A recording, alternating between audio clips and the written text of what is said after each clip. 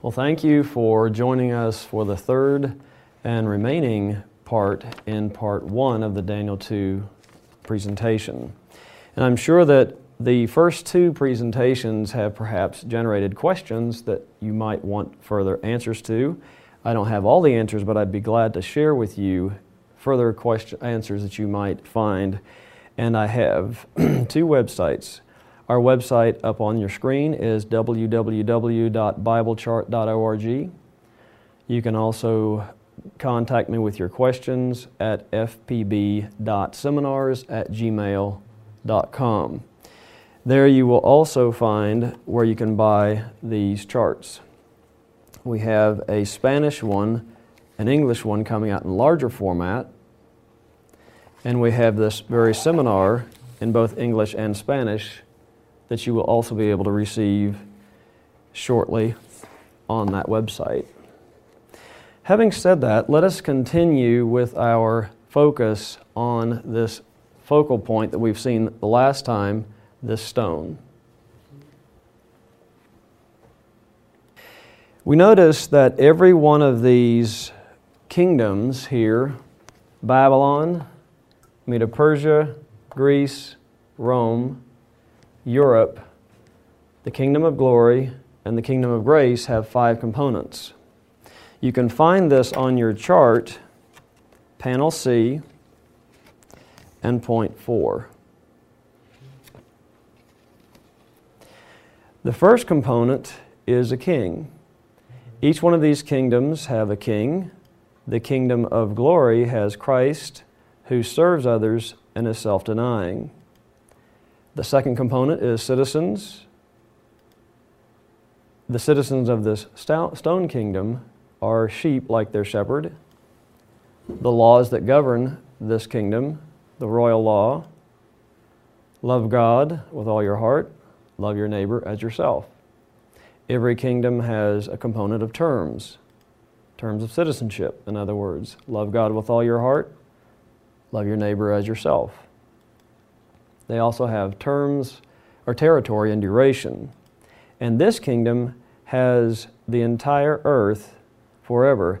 That's the question Nebuchadnezzar went to sleep with, wondering what's going to happen to his kingdom, which is going to inherit this earth, and how long will it last, his or someone else's? God's answer to him was, the kingdom who is like Christ in character will inherit the earth and stand forever. So what's interesting to notice is that these 5 components actually shift through the 3 phases that we will be seeing here shortly. So let's pause here and review. The focus of Daniel 2 is God's stone kingdom with 5 components: king, Christ, citizens, sheep, laws that govern his kingdom, the 10 commandments: love God, love man, terms of citizenship, love God, love man, and territory and duration, this earth forever. Now let's turn our focus to the next part of this kingdom. This kingdom comes in 3 phases. Again, you will find this in your chart, panel C and point 5. The first phase we see here in Daniel chapter 2, verse 34, and I've broken this down phase by phase. You saw till a stone was cut out without hands, smote the image, broke it to pieces, no place found for those pieces. Then this stone filled the whole earth. That's what we have over here. The stone first cut from this mountain, phase 1. Then it smites all these kingdoms, breaks them to pieces. 1,000 years later, consumes them to ashes, and this kingdom fills the earth. This is what we see in this passage. In the days of these kings, the God of heaven shall set up a kingdom, not be destroyed. Notice that. It's not destroyed. The kingdom not left to other people. But the kingdom shall break in pieces, second coming, consume all these kingdoms, reduced to ashes, and this kingdom shall stand forever. Right here. So notice that the characteristics, two of the characteristics that we'll see in Daniel 7, this kingdom, not destroyed, stands forever. Now sometimes people ask, well, is this actually what we find throughout the rest of Scripture? And the answer simply is yes. Let's take a look. Here we have cut means pre-Advent judgment. We find this in Daniel 2, verses 34, 44, and 45. In the book of Revelation, we find this for those who love the book of Revelation. 14:7 says, the hour of His judgment has come. In Matthew 22:11 through 14, we also find the same idea of judgment. The next phase is the smite phase, the second coming. That's in Daniel 2:34, 44, and 45. Those who like Revelation will find the same event in 14 through 20. The reason I picked this is because these two events, the judgment is followed by the second coming.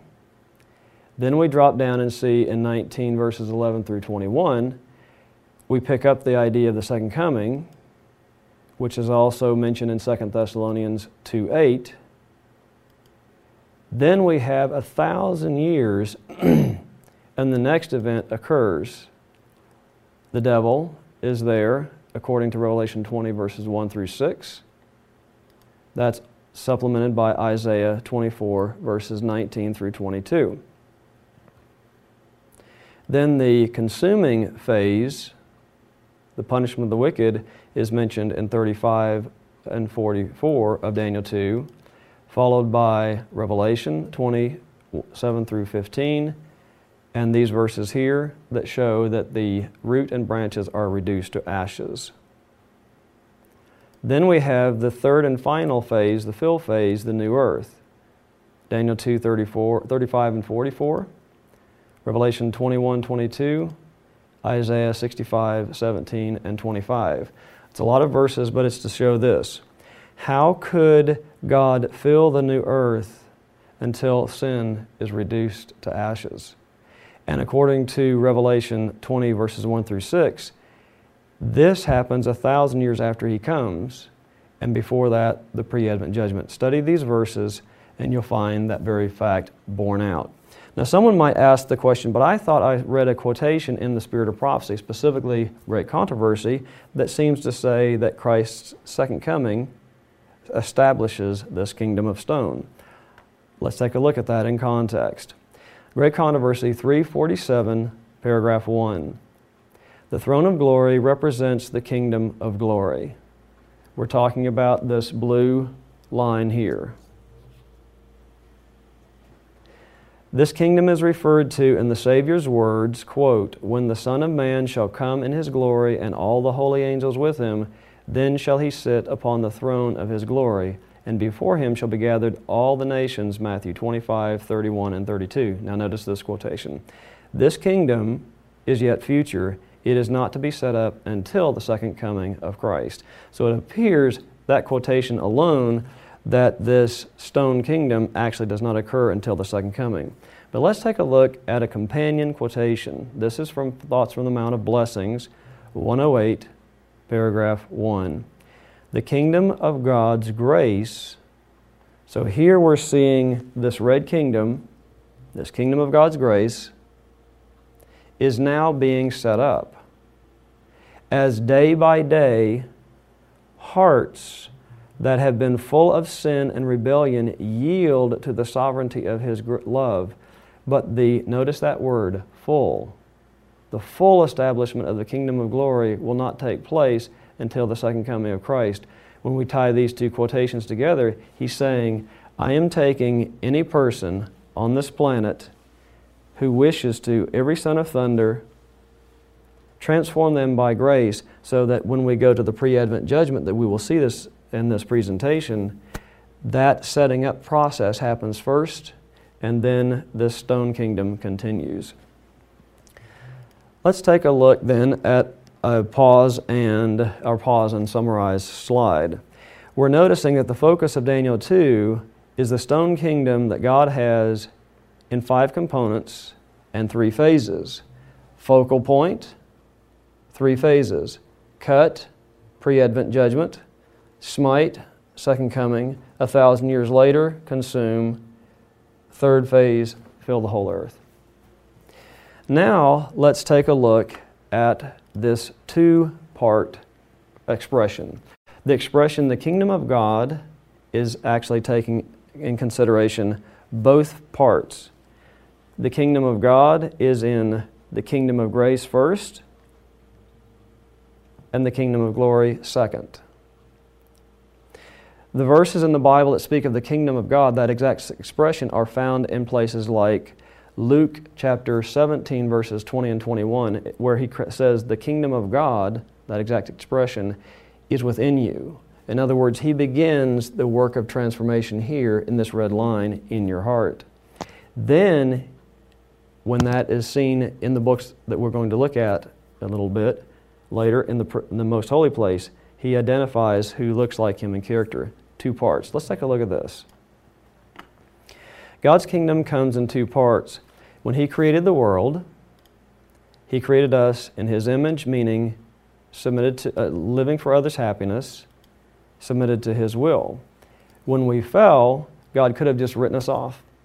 But instead, because he's a God of love, he set up this first part, this kingdom or workshop of grace that starts when we first needed it at the fall, ends at the second coming when we no longer need that sustaining grace.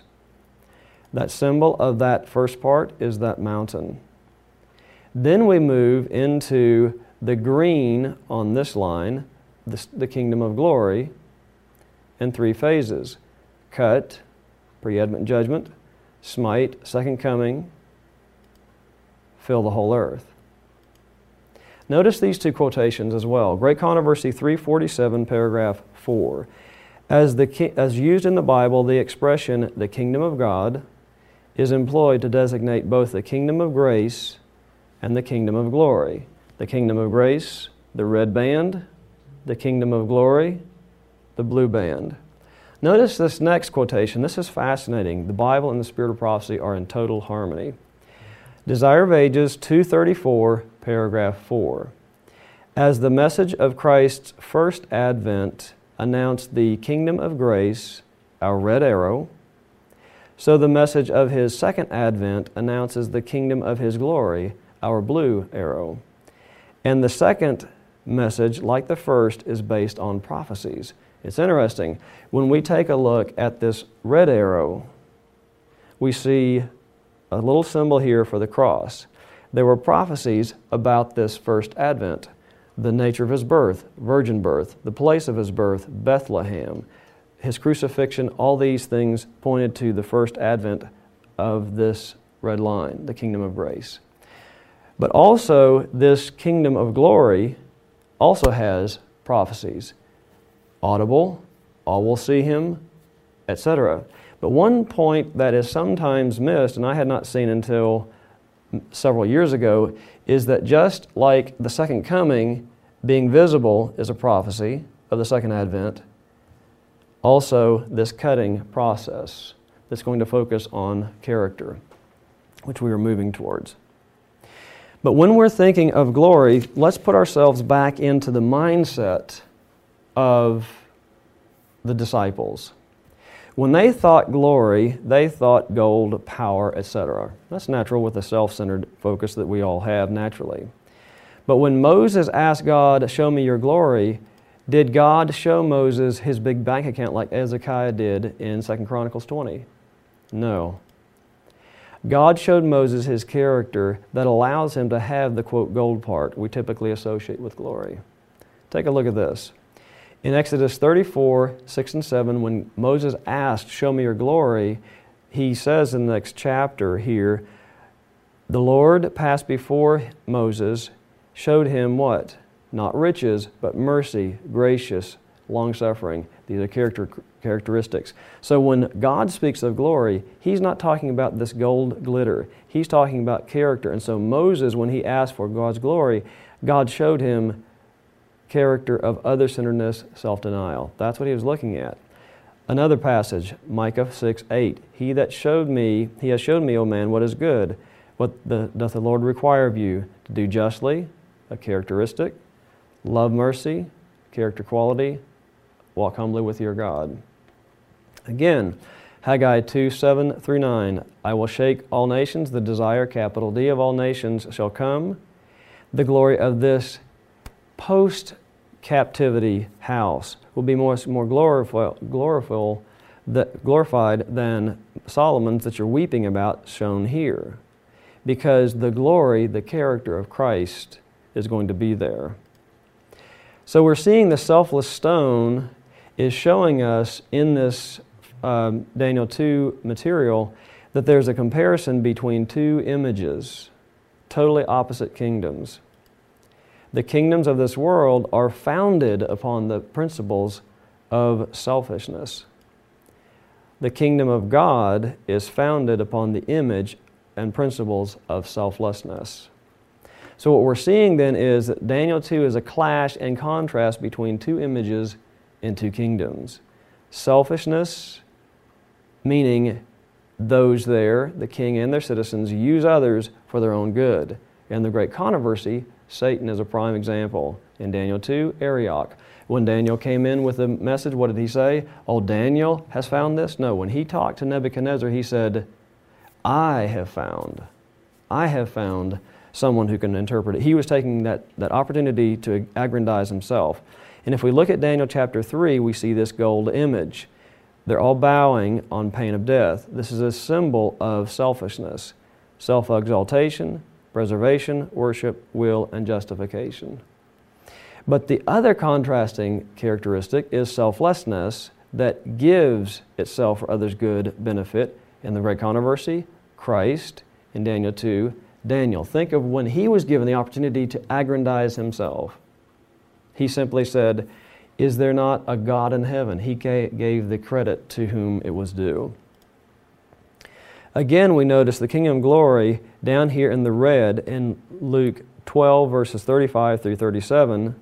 It says, blessed are those servants whom the Lord Christ, when He comes, shall find watching. Verily I say unto you, that He, Christ, shall gird Himself and serve His servants. I mean, that's an awesome picture. He serves us here at the Lord's Supper, and then in the new earth, He continues to do what He's always done. He doesn't say, Peter, John, I'm tired after 6,000 years of working for humanity. I'll sit down, you serve me. No, He continues in our honeymoon in the millennium to actually say, I will continue this work of serving others. Notice these two quotations. Welfare Ministry, 59, paragraph 3. Not for Himself, but for others did He labor. He was a servant of all. Same Welfare Ministry, 116, paragraph 2. Not a thread of selfishness was woven into the pattern He has left for His children to follow. This is a picture that Mrs. White says looks the most like what she remembers seeing Christ looking like. And that reminds me of Isaiah 53:2. He has no form nor comeliness that we should desire Him. It's fascinating that the God of heaven, who has all the power to make Himself, when He comes to this earth, the most beautiful person that everybody just drawn to externally. He didn't want that. So He chose a form that if it looks like this, it's not ugly, it's not really that appealing. And so people, when they saw Him, they must be drawn to His glory. That is His character. That's His point. So notice down here again in Matthew 10:42-52, He is the servant of all. That's what He's doing here at the Lord's Supper. That's what He's doing back here in promise to Eve at the fall. So what we again have is a clash of contrast between two characters, two images, two kingdoms. God's selfless kingdom, denying self for the benefit of others, or Satan's kingdom that exalts, preserves, worships self, has self-will, has self-justification. Prince of Life heads this one. Prince of Darkness heads this one. Notice the different methods of warfare. God uses truth and love. Satan uses force, threats, flattery, and deceit. Which kingdom do you desire to be a citizen of? What ruler do you wish to be under the lordship of? So let's pause again and think about what we just saw, what we've just seen. We're seeing that God invites everyone to be citizens of this red kingdom of grace, to take a son of thunder with serious defects, transform him back into God's likeness, and then be in His heaven above.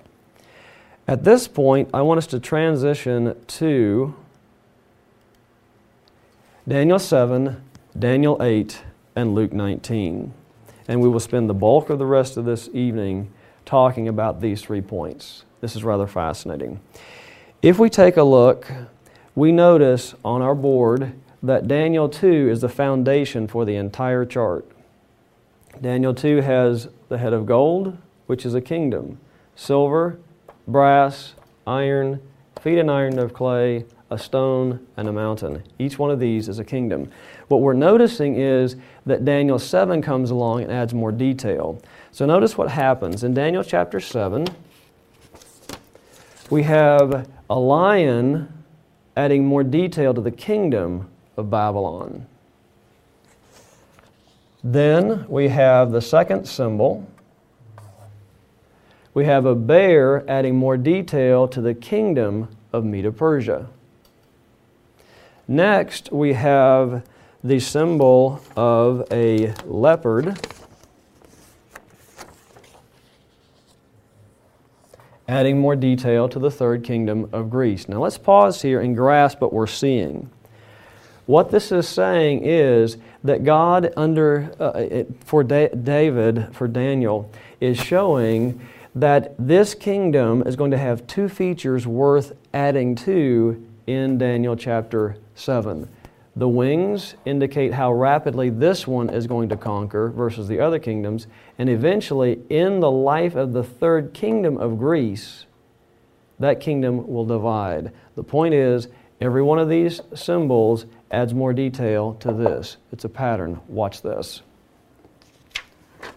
We then have the fourth symbol in Daniel, chapter 7, adding its detail to the fourth kingdom of iron. This is called the fourth kingdom in Daniel 7, verse 23. This one's called fourth. These are connected. If this is fourth, third, first, second, first. Now watch this. We then see the next symbol right here. This one is the fifth symbol in Daniel 2, waiting for its additional detail in Daniel 7, and this is what we see. We see a little horn coming up out of this fifth symbol. Now, the focal point that we're wanting to notice is right here. This is how we begin to see how Daniel 2 and the plan of redemption tie inextricably together. If we notice, we have seen each one of these symbols receiving detail from these others here. Gold from the bear, the lion. Silver, more detail from the bear. Brass, more detail from the leopard. The iron, the detail from the dragon. This feet and toes from this little horn. So the question is, which is the next symbol in Daniel 7 that's waiting for Daniel 2, that's waiting for its accompanying detail in 7? The answer is the stone.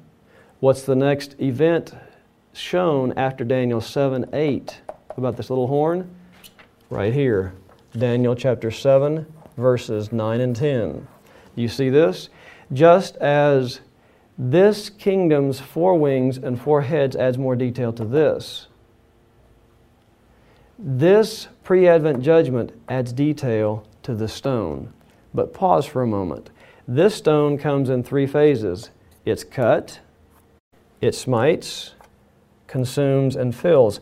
So which of these 3 does this add detail to the stone? Let's take a look. If we look at Daniel chapter 7, verse 14, we see at the conclusion of the work of the investigative judgment, 2 or 3 actually characteristics of this kingdom. It says that God gives to His Son a kingdom that is everlasting, doesn't pass away, it is not destroyed.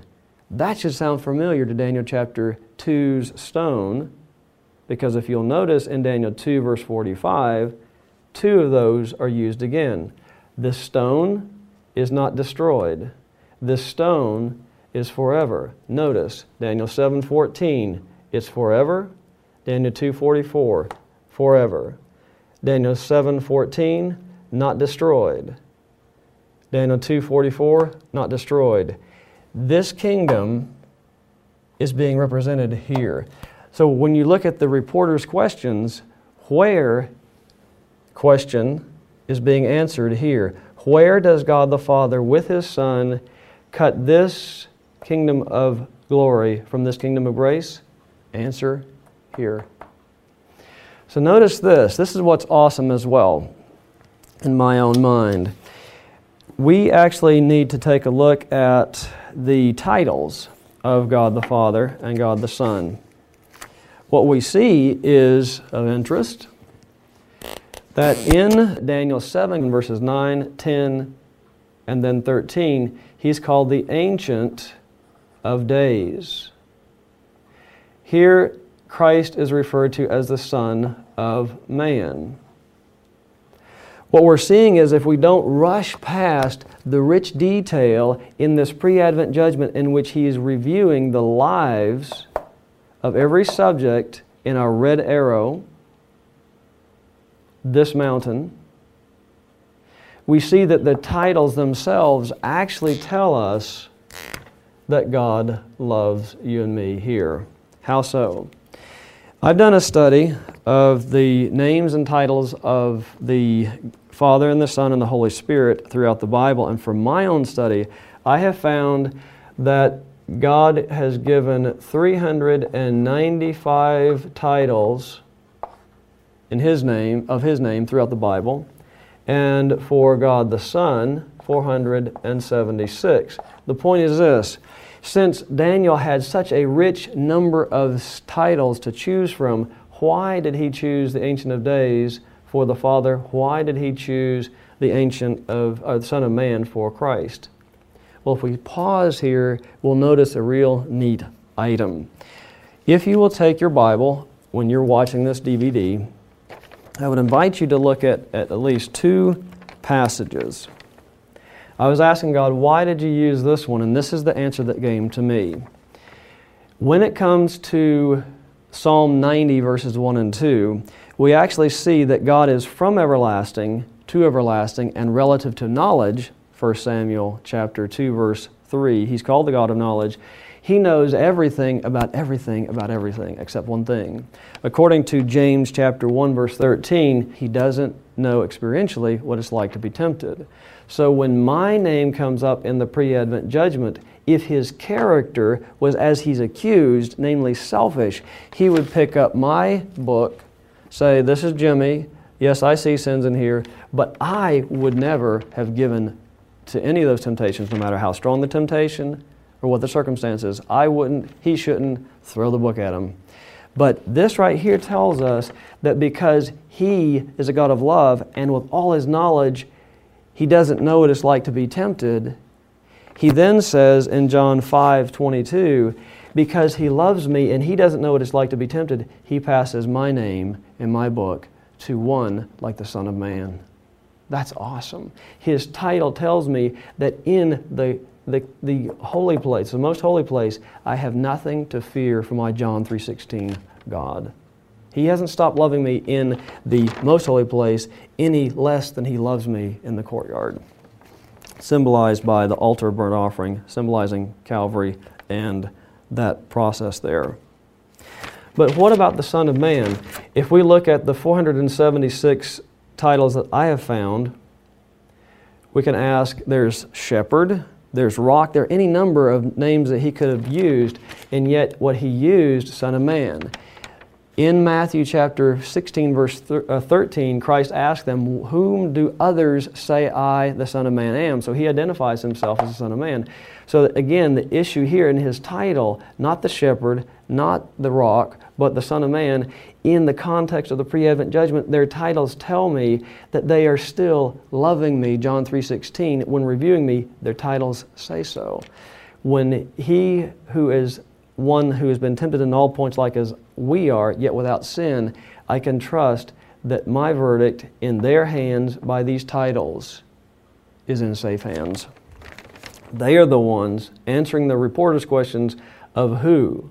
Who is doing this cutting? The two that love me. Where are they doing this? In the context of the pre-Advent judgment. And we could look at more in Daniel chapter 7, but I'm going to switch to another slide here, that I'd like us to take a look at.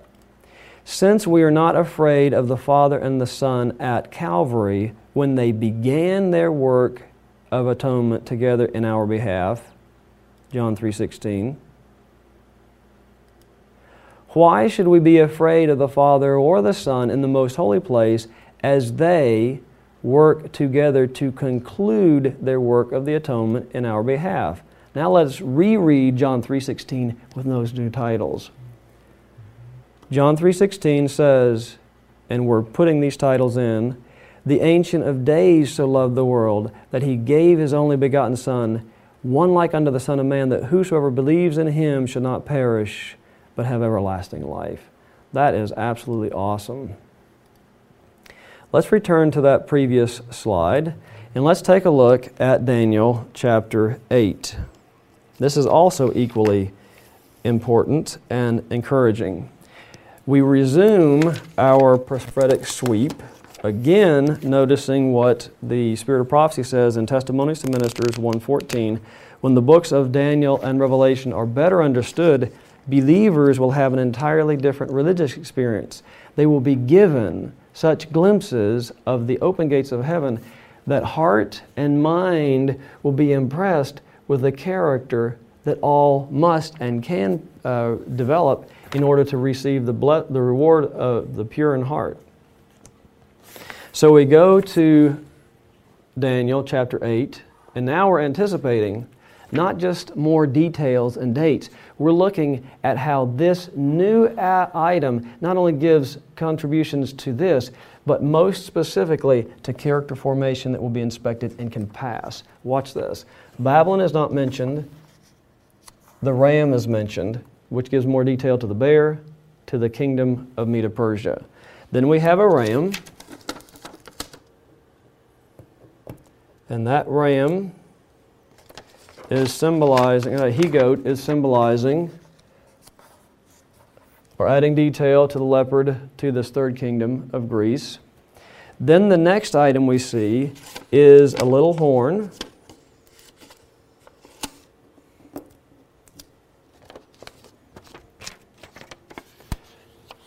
which symbolizes Rome.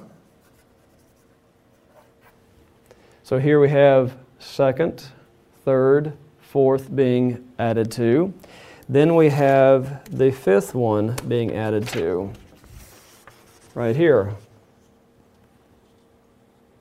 And you'll notice that it's interesting, if you read Daniel chapter 8, he is attacking what? He's attacking the sanctuary that I am more and more now referring to the heavenly sanctuary of strength. We get that sanctuary of strength terminology from the Daniel chapter 11, verse 31, specifically the King James Version. Why would the devil want to bother with the sanctuary? Because he knows that in the courtyard,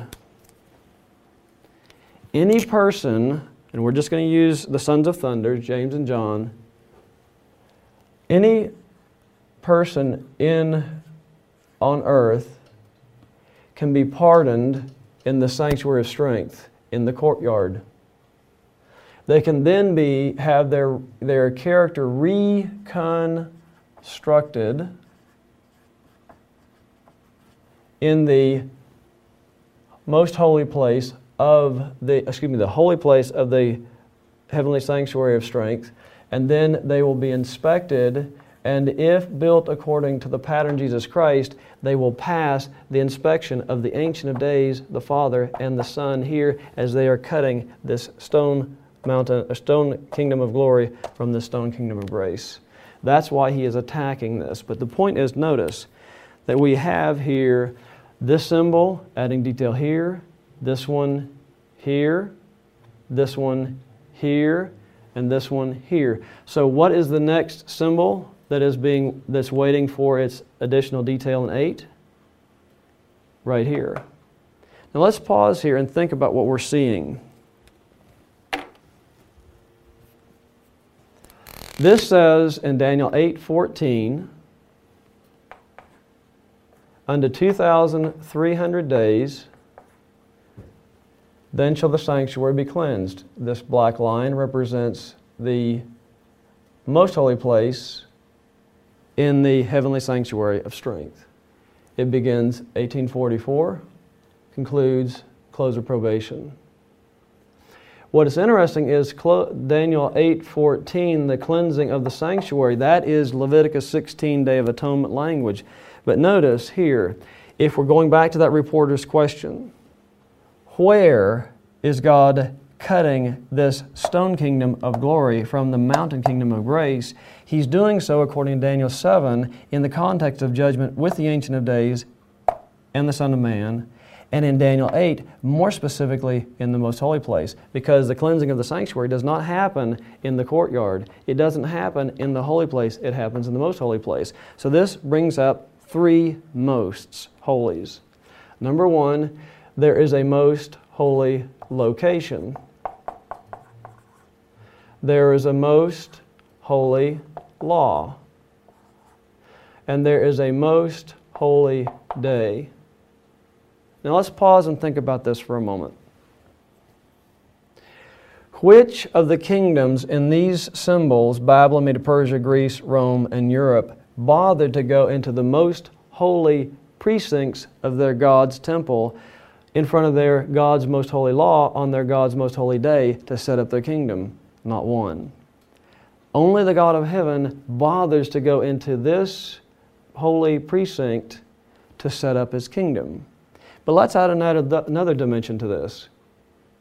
Since only the holy can go into this most holy place, and this is the place He is setting up His kingdom that will last forever, not pass away, not be destroyed, in the context of judgment, what kind of a kingdom is He setting up?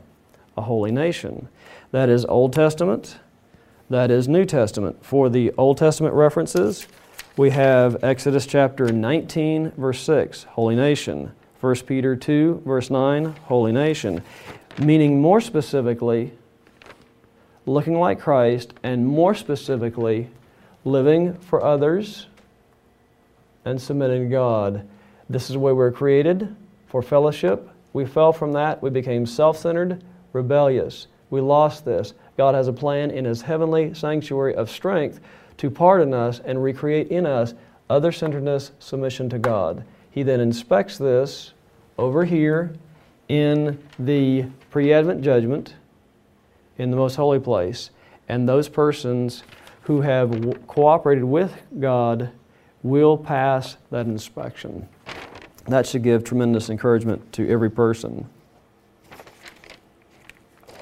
Now what I want to do is transition to our last section, and I really, really enjoy this section, again, the way it highlights the character of God. This will answer several questions, and incidentally, if you wanted more detail on this, you could go on your chart, panel C, go to the bottom, and you will see, in summary, the various things that we're talking about. Daniel 7, here, 8, here, Luke 19, which we're going to look at now. And it all asks the questions of who, when, where, why, the reporter's questions. Now watch this. This is fascinating. If we take a look at Luke chapter 19 and verse 12, we notice this pattern. We see that Christ says of Himself, there was a certain nobleman, referring to Himself, he went to a far country, meaning heaven, to receive a kingdom and to return. If those who criticize the pre-Advent judgment here understood that sequence here, went, receive a kingdom, and return, they would have nothing to say against this. It's that simple. Watch this. Let's ask several questions as we are bringing this to a conclusion toward character, Christ-likeness. Let's think about this. We can ask the following questions. Number 1, when, according to Christ's own testimony, did He go to receive His kingdom? He went at His ascension. You can find that in Acts chapter 1, verse 11. When does He receive this kingdom? He receives it after He went, AD 31, and before He returns. Next question, where does our heavenly Savior go? If we look at Acts 1:11, He went to heaven. He went to God's right hand, Mark 16, verse 19. He went to the throne of grace, Hebrews 4:16. He went to the heavenly sanctuary, Hebrews 8:1 and 2, Daniel 11:31, King James Version, Revelation 11:9, Revelation 15:5, Revelation 16:17. He went into the holy place here to reconstruct our character and then move into the most holy place, seen here in Daniel 8, the cleansing of the sanctuary, pre-Advent judgment, Daniel 7, or Daniel foundational chapter, the stone cut from the mountain. All these are talking about the same thing, underscoring the issue of inspection. But this is the part that's rather interesting as well. What does our heavenly Savior go to heaven as? He goes at least as 4 things. He goes to heaven as our mediator. That's Hebrews 9:15. He goes as our intercessor. Hebrews 7:25. He goes as our King of grace. Hebrews 4:16, for the King of grace would sit on a throne of grace mentioned in that verse. But also, particularly of interest, is the builder of a new temple. Zechariah chapter 6:13 talks about Christ as being a builder of a temple. And this is what's fascinating. We'll go back to this in a moment. In Zechariah chapter 6, verse 12 and 13, it says, "Speak unto him, saying, Thus says the Lord of hosts, saying, Behold, the man whose name is the branch," talking about Christ, "he shall grow up out of his place, he shall build the temple of the Lord. He shall build the temple of the Lord, and he shall bear the glory," referring to Christ, "sit upon the throne as priest, as king." So we see here Christ is seen going to heaven into the sanctuary of strength to do what? To pardon whoever wishes to come, reconstruct their character, inspect it, and it will pass. I'd like us to consider, I'll come back to this in a moment, but I want us to consider a few other points, and we'll come back to this portion here. Think of this. Christ went to heaven according to this parable. Where? To the most holy place first, the holy place first, then the most holy place. He went to receive which kingdom? Well, the disciples were not looking for a Messiah who would suffer and die. They were looking for a temporal kingdom. In fact, they could not tolerate the thought of their suffering servant Messiah. So when he's going to receive a kingdom, the disciples not wanting this kingdom where the Messiah is one who gives his life. They're looking for the kingdom of glory. They weren't ready for that. They had to have a change of character. But the point is that he went to receive the kingdom of glory and to return. In Daniel 7, verse 14, he actually receives that kingdom. And that kingdom is the same as a stone. So we know very clearly that the kingdom he's going to receive is the stone kingdom right there. Also, we see that the Father is the one giving God the Son his kingdom. Daniel 7:14. He receives it in heaven at the conclusion of the close of probation. If you want a Spirit of Prophecy quotation for that, you can look at Great Controversy 480, paragraph 0. She says that he receives this kingdom, quoting Daniel 7:14, at the conclusion of the close of probation right here. So I want to return back to this page here, and I want us to think about this as we're wrapping this up, this Daniel 2 section, before we move into the next section, the plan of redemption. Zechariah chapter 6, verse 12 and 13 mentions that the Messiah is going to build a temple. But if we think about this, there are 6 temples in the Bible. First one is Moses. Christ didn't build that one, the Israelites did, and it's dismantled. The second one is Solomon's temple. That was not built by Christ. It was built by the Israelites in Solomon's day. That was destroyed. The one that the exiles created or built, that's not the one he built. The Father set up this sanctuary, so it's not talking about this one. And the 6th one is the Father and the Son, according to Revelation 21:22. It says that they are the temple. So the only other temple that He, the Messiah, as a mediator, as an intercessor, as a King of grace, as a builder, would build is people. And that's what Paul is talking about in 1 Corinthians 3, verse 16. He's saying, you are the temple of God. Do you not see that each one of us, as a stone that Peter mentions, needs to be pardoned, then reconstructed, then inspected, and then we are a part of this kingdom that fills the whole earth. Not Nebuchadnezzar's, not Medo-Persia's, not Greece, not Rome, not Europe, but people once again in Christ's image. Again, the character of Christ stands forward. 3 other quotations that I would like us to think about. This one is from the Heart. This is the 2011 Ellen White devotional. Here she says on page 86, paragraph 1, Christ came to the world to be a reconstructor of character. That's what He's doing, reconstructing our character back into His likeness. In Prophets and Kings, page 36, paragraph 1, Mrs. White is describing the absolute beauty of the kingdom, the temple, that Solomon's temple, and she goes by saying this. She says, it's garnished with precious stones, surrounded by spacious courts, with magnificent approaches, and lined with carved cedar and burnished gold.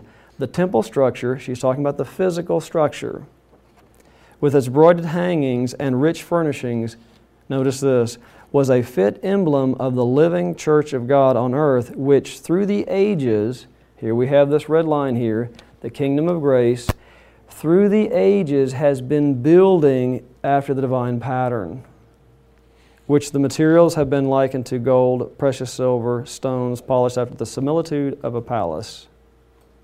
Of this spiritual temple, Christ is the chief cornerstone, in whom all the building fitly framed together grows unto a holy temple in the Lord, Ephesians 2, 20 and 21. He is taking any person who wishes, every son of thunder, and polishes them, building them towards His likeness. That's what He's doing right there. And this last quotation that I want us to take a look at in this part is this one. This is from Manuscript Releases, Volume 3, page 19, paragraph 3. She says, angels and archangels, and that's interesting. She's saying that there are more than one archangel. There's more. Wonder at the great plan of redemption. They admire and love the Father and the Son as they behold the mercy and love of God. There is no feeling of jealousy as this new temple, renewed in the image of Christ, is presented in its loveliness to stand around the throne of God. Here she's clearly referring to the temple that God is interested in is not metals.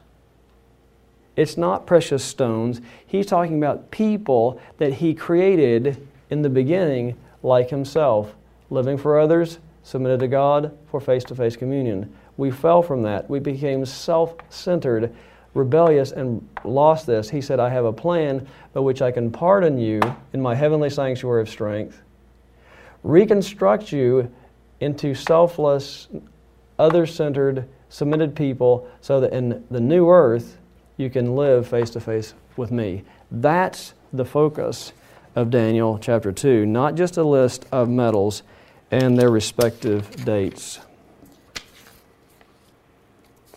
So as we wrap this up, I would like to take us to our last slide in this presentation. and bring this in for a landing before we launch into the plan of redemption of how that actual character of Christ can be reproduced in us. Think of this quote that we have here. Education, page 154, paragraph 3, quote, "Unselfishness, the principle of God's kingdom, is the principle that Satan hates. Its very existence he denies. From the beginning of the great controversy, he has endeavored to prove God's principles of action to be selfish, and he deals in the same way with all who serve him." Now notice the part in red. "To disprove Satan's claim is the work of Christ and all who bear his name." If we look at Revelation 12 verse 11, I have that as one. It should be Revelation 12:11. We see the same thing. "And they overcame him," the devil, "by the blood of the Lamb and the word of their testimony." Christ and his followers, just like it says here, have the privilege of, number one, disproving the devil's claim. But what's the devil's claim? It's not possible to have the character of Christ. And every person throughout time who accepts Christ is showing in this red line. The thief on the cross, the little maid with Naaman, sons of thunder, they are showing, Job included, that it is possible to be pardoned by our mediator, be reconstructed in his image, and every time they, God's people, including Christ, do selfless acts, they are disproving the devil's claims in the broader sense of the great controversy and giving to God the ability in the pre-Advent judgment when his name is on trial. For notice in Revelation 14 verse 7 it says, "The hour of God's judgment is come." His character is on trial. That when all the universe says, yes, the verdict is in, God's selfless character is possible. God's character is the only one safe to be in the sovereign's heart that sits on the throne of the universe and in his citizens. Then they say, oh, look at all these people, Job, you, me, etc. Each one of us has the privilege of disproving the devil so that our king of this mountain kingdom can then destroy this kingdom at last. And so by having the character of Christ, it is possible for each one of us to be actually hasten this soon coming of Christ. So in conclusion, what I like to do for each one of us is to repeat that quotation and then think of this transition, and that is this. We started with the understanding that in Testimonies to Ministers 1:14, when the books of Daniel and Revelation are better understood, believers will have an entirely different religious experience. They will be given such glimpses of the open gates of heaven that heart and mind will be impressed with the character that all must, meaning all can, develop to be the recipients of the reward of the pure in heart. So my challenge to each one of us is this. Let's each one ask God, show me a more beautiful revelation of your character so that by that I can not only be like you, I can draw other people to you, but help destroy the devil in his attempt in this great controversy to discredit God. This is my prayer for each one of you, and by God's grace, let's meet on the other shore. And in the next section, we're going to actually look at the plan of redemption to see how we can have that character. God bless. This media was brought to you by Audioverse, a website dedicated to spreading God's Word through free sermon audio and much more. If you would like to know more about Audioverse, or if you would like to listen to more sermons, please visit www.audioverse.org.